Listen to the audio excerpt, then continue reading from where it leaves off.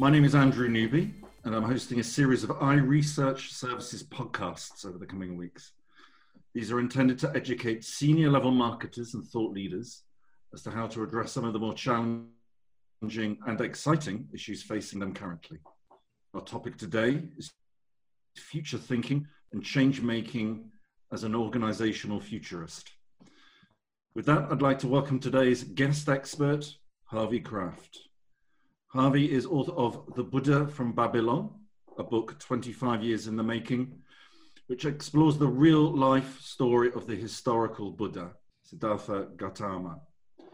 Harvey is also co-founder of the company Digital Freedom, a marketing and creative visionary, an historian, futurist, and a spiritual archaeologist, of which more later.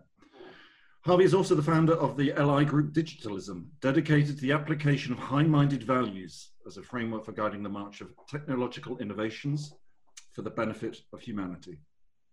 Harvey Kraft. Harvey, welcome, and thank you for sharing your insights with our listeners.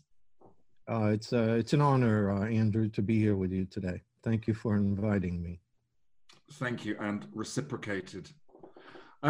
So just to start off, can you give our listeners, if you'd be so kind, an idea of your central message or messages, because you have many.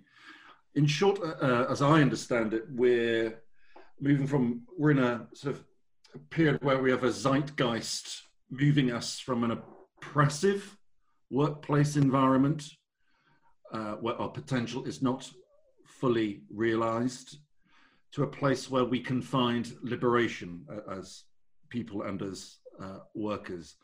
And that liberation is, in your opinion, technology. So your message is essentially optimistic, but it has a distinct kicker for marketers.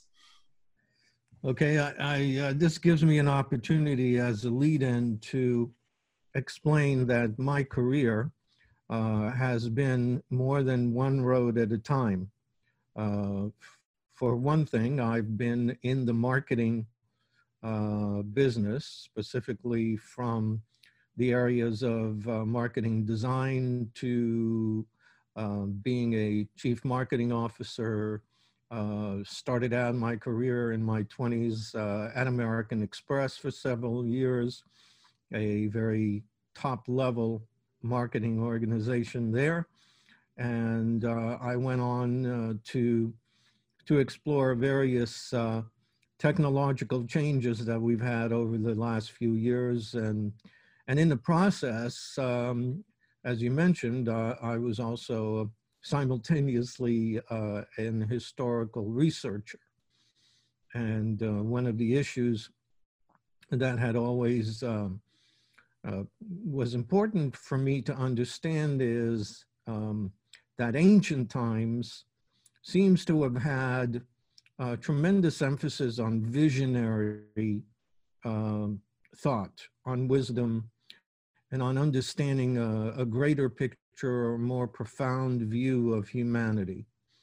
And I was very interested in how these two ideas of history and the future intersect. And if so, what is the impact that has on what is transpiring right now? So at this moment, I've spent a great deal of time not only looking at what's going on in the present moment, but seeing and identifying and forecasting what we're about to go through as not only as a marketing industry, but as a world in its entirety. Everything that we are taking for granted right now, in many respects, is falling apart before our eyes, which is indicative of systematic collapse for various reasons, some of which are due to power plays, and some of which are due because we're evolving. So I think at this point, the message that I want to get across to the audience is that we need to more fully appreciate and understand where we're heading and why, and to become much more alert of the changes that are now taking place below the radar in order to understand the kind of business environment and consumer relationship environment that is now on the verge of happening. Underpinning this, and you spoke in our a call we had prior to this about a tsunami alert coming to marketers. So underlying this is, if I read you correctly, which I may not be, is that we as global citizens are imagining a new or another system of existence as citizens and as consumers, that we want to be less target, focusing this on the marketing function, but leaders in our own right, self-actualizing people. Could you perhaps elaborate on that, not least whether I got what you've said sort of summarized correctly?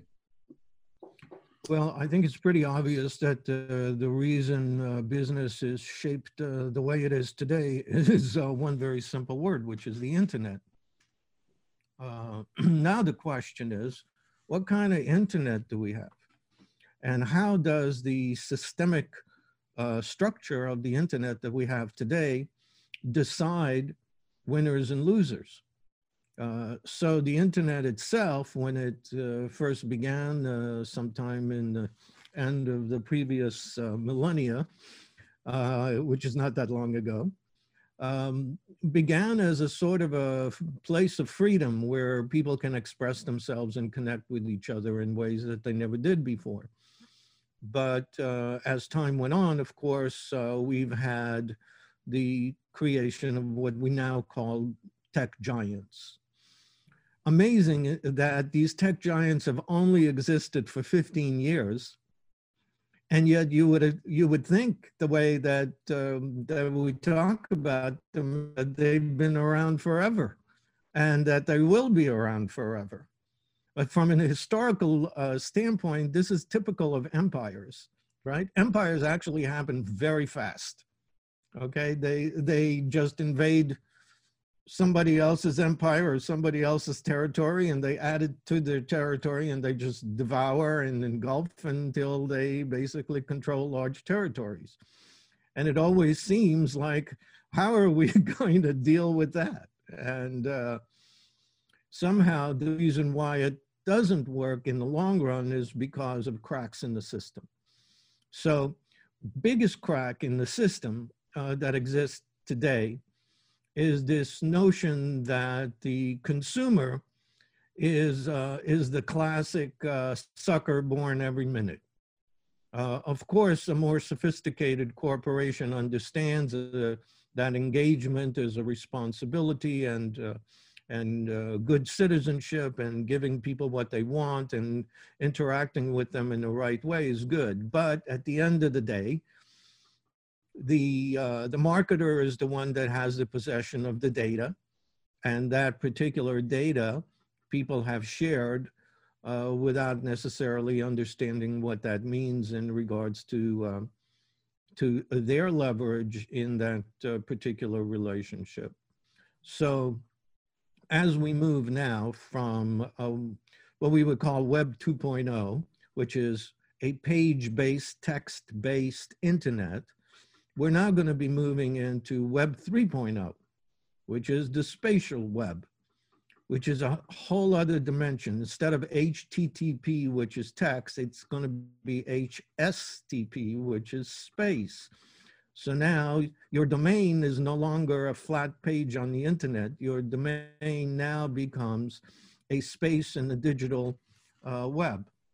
Well, that's a huge change. What are you going to do in that space that actually adds value in such a way that the consumers or your prospects or your value chain is able to interact with you more efficiently and so on. So we'll address that, I guess, in the rest of the conversation, but at least that's the point of a systemic view, that when a system becomes unwieldy to an extent and goes out of balance, then nature comes up with a better system, which is what we call evolution.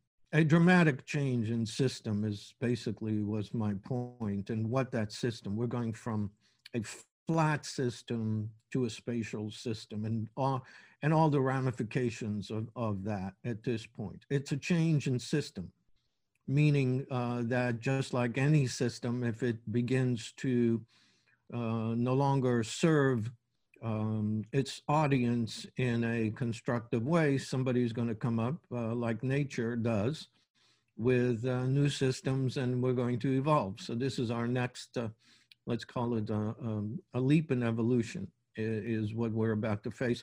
And I'll explain what I mean in a moment about why this is something on that level. What do I mean by leap in evolution?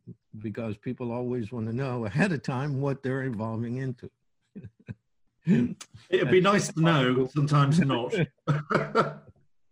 We certainly can come up with ideas in our heads of what we don't want, but very few people actually are willing to sort of buy into let's just say an optimistic scenario, as you said, because we're, especially analysts, are always looking for the part that is going to take everything down. What is it that we're looking at that will not work? So yeah, we're looking for the black swan, aren't we? Not the white swan. No, right.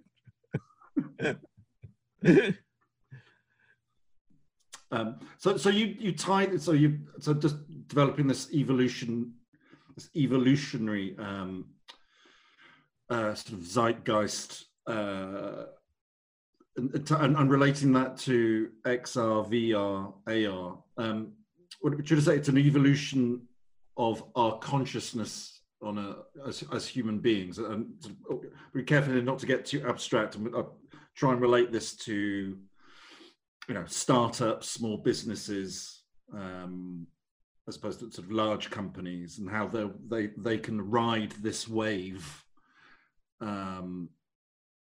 technological wave. So what would you, firstly, sort of just you can elaborate on the evolution of what, and what that means for startups and small businesses, not just from a marketing angle, but strategically. If you could elaborate on that.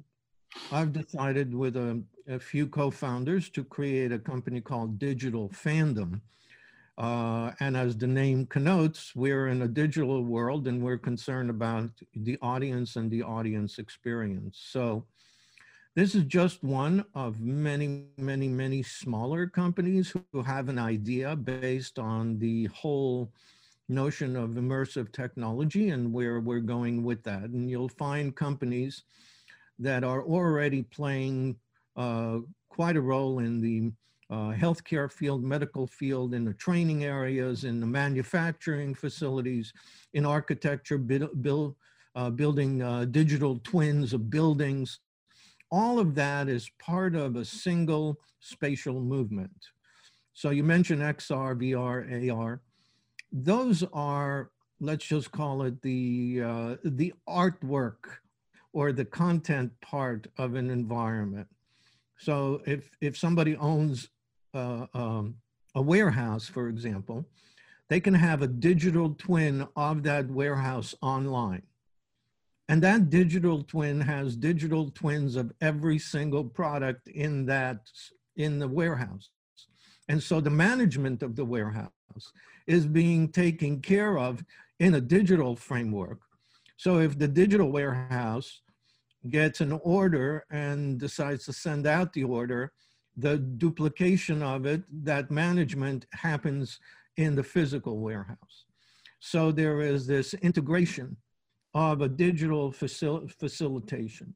Now, what we don't really talk about, and very few people talk about as yet, is how is this going to impact marketing?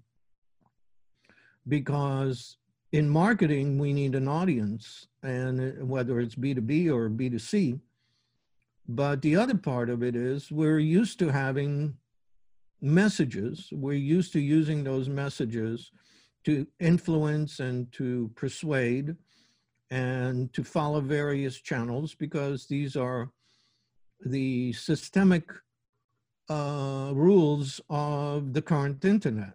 Okay, so when we talk about digital marketing, you know, nobody's going out to try to reinvent digital marketing. Okay, it is what it is. Now, the problems that exist with digital marketing are many. And so certain companies with financial advantages or size advantages can thrive in that kind of environment because they could throw a lot of money at it and make it work for them. Also, small companies do well if they're able to find their particular niche audience. But the new web is somewhat different because just like generations, Gen Z, the new type of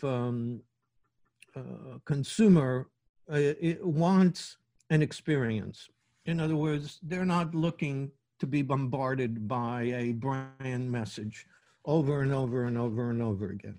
Okay, what they want is an experience of some sort, and if they are enjoying that experience, then they will look at the brand in a positive way. That's a very, very different set of circumstances from what is going on and has been going on for a while. Right. And So so it's not just about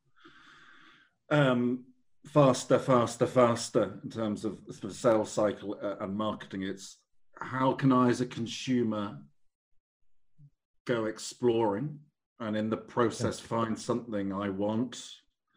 And how can I, as a marketer, get myself to be present during that prospect, let's call it prospect, during that prospect's experience? Is that's that right. a summary? Yeah, I think that's the case.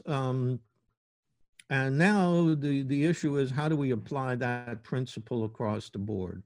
What happens when I physically come into a store, and how can I integrate the spatial technology with what is on the floor? How can I make my experience such that I can find what I don't even know I'm looking for, but that I would like? Or how can I find what is somewhere in the shelf that, and I can't find anybody in the store to help me? So faster usually means not wasting time on actions that are fruitless. That's the new faster, is the efficiency of the communications in terms of what that particular individual is looking for in real time at a particular moment, like Google's Zmot. What happens is Zmot, is that just a target for a particular time when the brand wants to be in front of the audience, or is it something that in the hands of the audience, I know I'm ready to do such and such, and this is what I want to do, but maybe I'm not informed enough, so I need to look at a quick message, or maybe I need to make an appointment, or maybe I need to have a conversation in some way with someone in a live situation. So all of those things come in. And they now begin to integrate with all the new technologies like AI and IoT. And this is really where it gets exciting, okay? Because while, the fiction genre looks at AI as potential for a dystopian world, in actuality, it is going to be one of the most helpful tools in the history of human tool making, because it'll help people cut through the clutter in terms of navigating the world in a way that fits them individually. This is where, I mean, what does marketing do now? If the consumer has the wherewithal and the power, to be able to explore, but also keep all their data in a blockchain ledger environment to themselves. In other words, they can't be necessarily identified and targeted. The whole push is such that the brand now needs to be concerned about the consumer experience in order to have visibility. That's very big, big, big, big change, and also becomes part of the whole IoT process, and edge computing comes in and distributing computed comes in. And so what I'm talking about is we literally have dozens of major innovations that any one of them is on a world global change level. And now you're creating a synergy of all of them, all happening simultaneously to create a completely new interactive experience. Marketing cannot stay where it is under those circumstances because all the rules changed. The cookies are finished. You know, no more cookies, folks.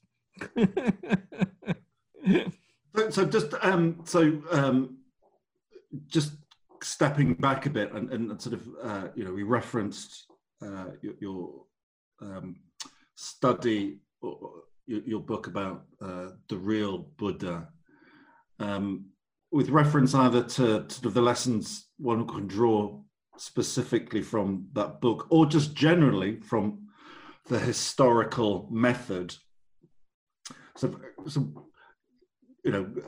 Paul Kennedy wrote his book about sort of the rise and fall of civilizations, very much on a sort of mega sort of trend level. So how can historians be relevant to today's sort of business debates, and how could historians/futurists skills be applied to analyze what's happening now, specifically in the realm of the spatial internet world? That's a great question. First of all, the Buddha's lifetime, at least middle of his lifetime, is sometime around 500 BCE. Okay, so we're talking about approximately 500 years for Western minds before Jesus Christ. That also means that he was not only a spiritual visionary, but he was also a philosopher and involved in the early sciences of his time. And much of that takes place in Babylon. So we have some connection there between the Buddha knowing what's going on in the world and his connection with the Magi in Babylon. And they were the first ones to develop algebra.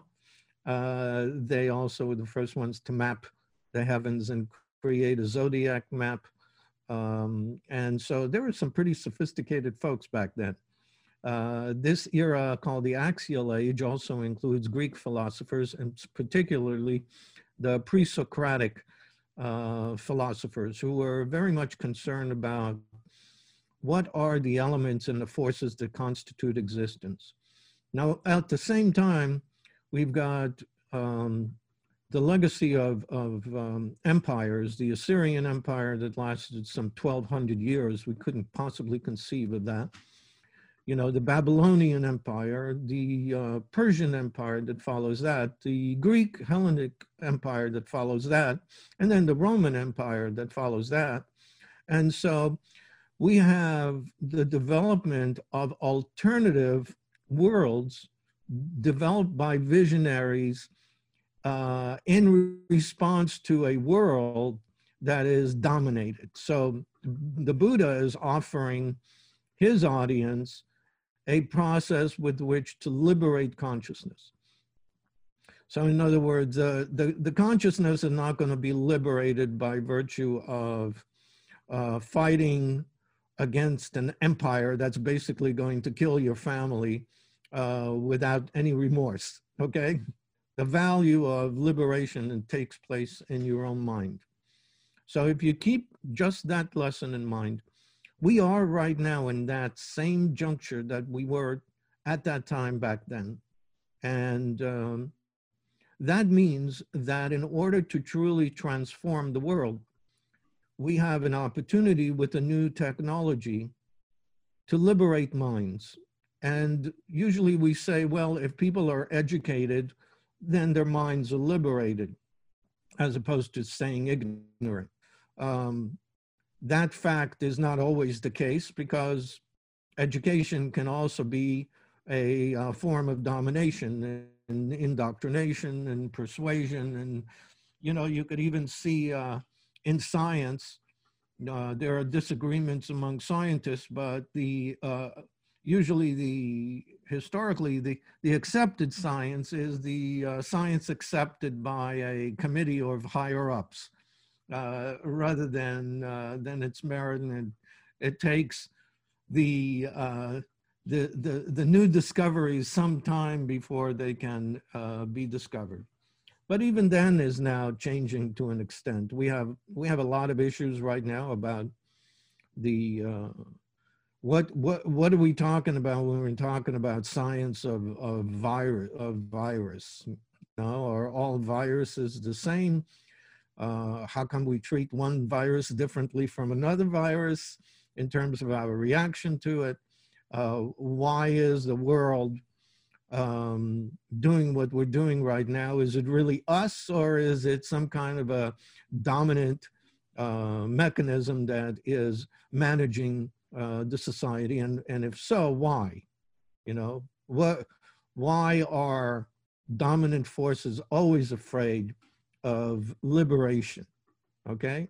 And sometimes, of course, we have revolutions based on liberation, and it turns out that the liberator becomes the next dictator. So liberation doesn't always work either. But the technology is not an individual now. What we're about to enter is a technology that's able to liberate minds from the youngest. Think about a kid who's maybe 7 or 8 years old, who can now take a course on fixing cars. And as would be some with tremendous talent, some kid's going to be able to fix your car at 7 years of age because that information is available. So the awareness factor, the access to basically create, use imagination, do new things, find new ways to do things, all of that now becomes democratized. And it is the only way that business can survive in that type of environment, because domination, it doesn't work, is to become part of the build-out process.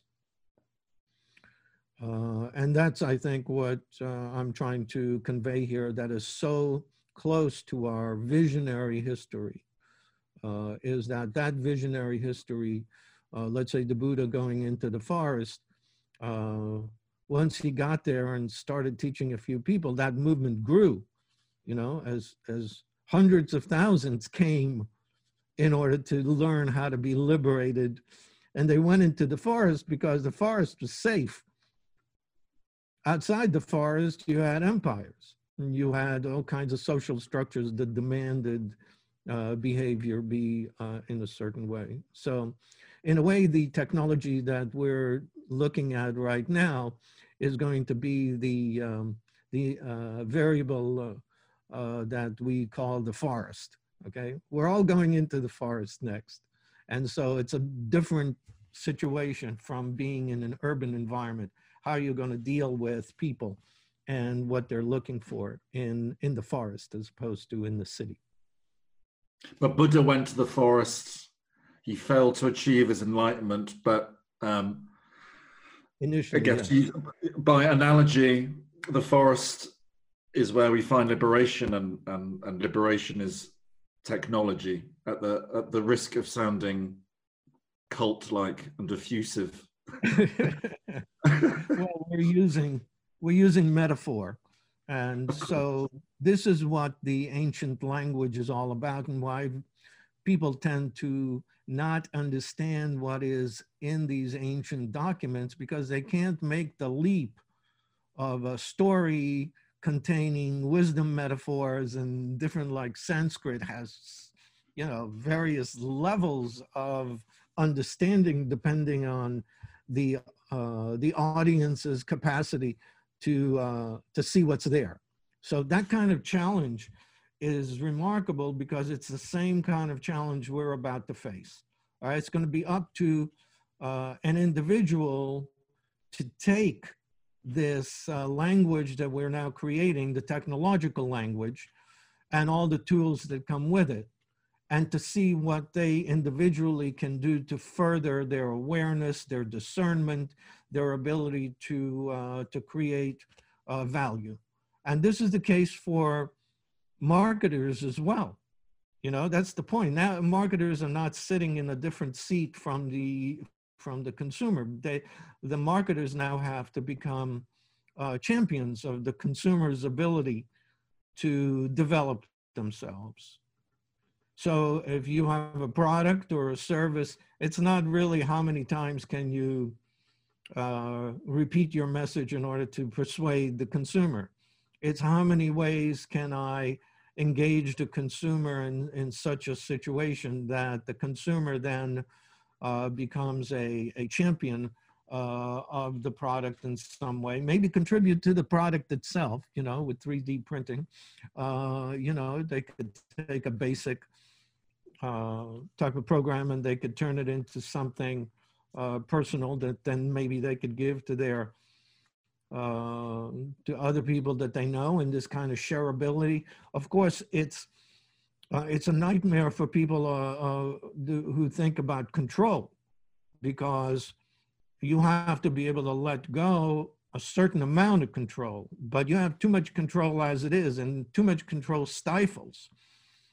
If you have your IPs in place and you're willing to share with your audience the ability for that audience to develop experiences around product and allow the product to be flexible within those experiences, and that goes along with the messaging there, we're talking about a dynamic leap. Of course, most people think, oh, I'm just talking about some kind of a far off future. I'm talking about this decade, folks. Now, it's on the verge of going on right now. So so developing new tools, new capabilities, reflecting this desire of we, the global audience, to be no longer targets, but leaders, so that we have to be enabled, not just persuaded. Yeah, it's just like team formation as a natural outcome instead of a top-down. So instead of saying, okay, I have a particular goal, I need a team that would then execute that goal. Now it's like, okay, let's put a team together and find out what we can do next. And that team will look into various ways of expressing that goal. So it's not instead of being a top-down situation, it really is a kind of new policy based on the explorations and finding new potentials. There are many companies and individuals that are listening to this that are probably saying, oh, I'm already doing this. And yes, it is the case. It's just not coordinated through a connected web. Okay, so individually, you're going to have individual companies, some more enlightened, if I may use that word, than others, and they are understanding of what's really important in terms of the feedback relationships with customers. Now, add to that one-off type of approach to a shared three-dimensional internet. Just amazing what we're about to step into. Harvey Kraft, thank you so much for your time and insights. It's been a pleasure to talk to you. Thank you, Andrew. Appreciate it.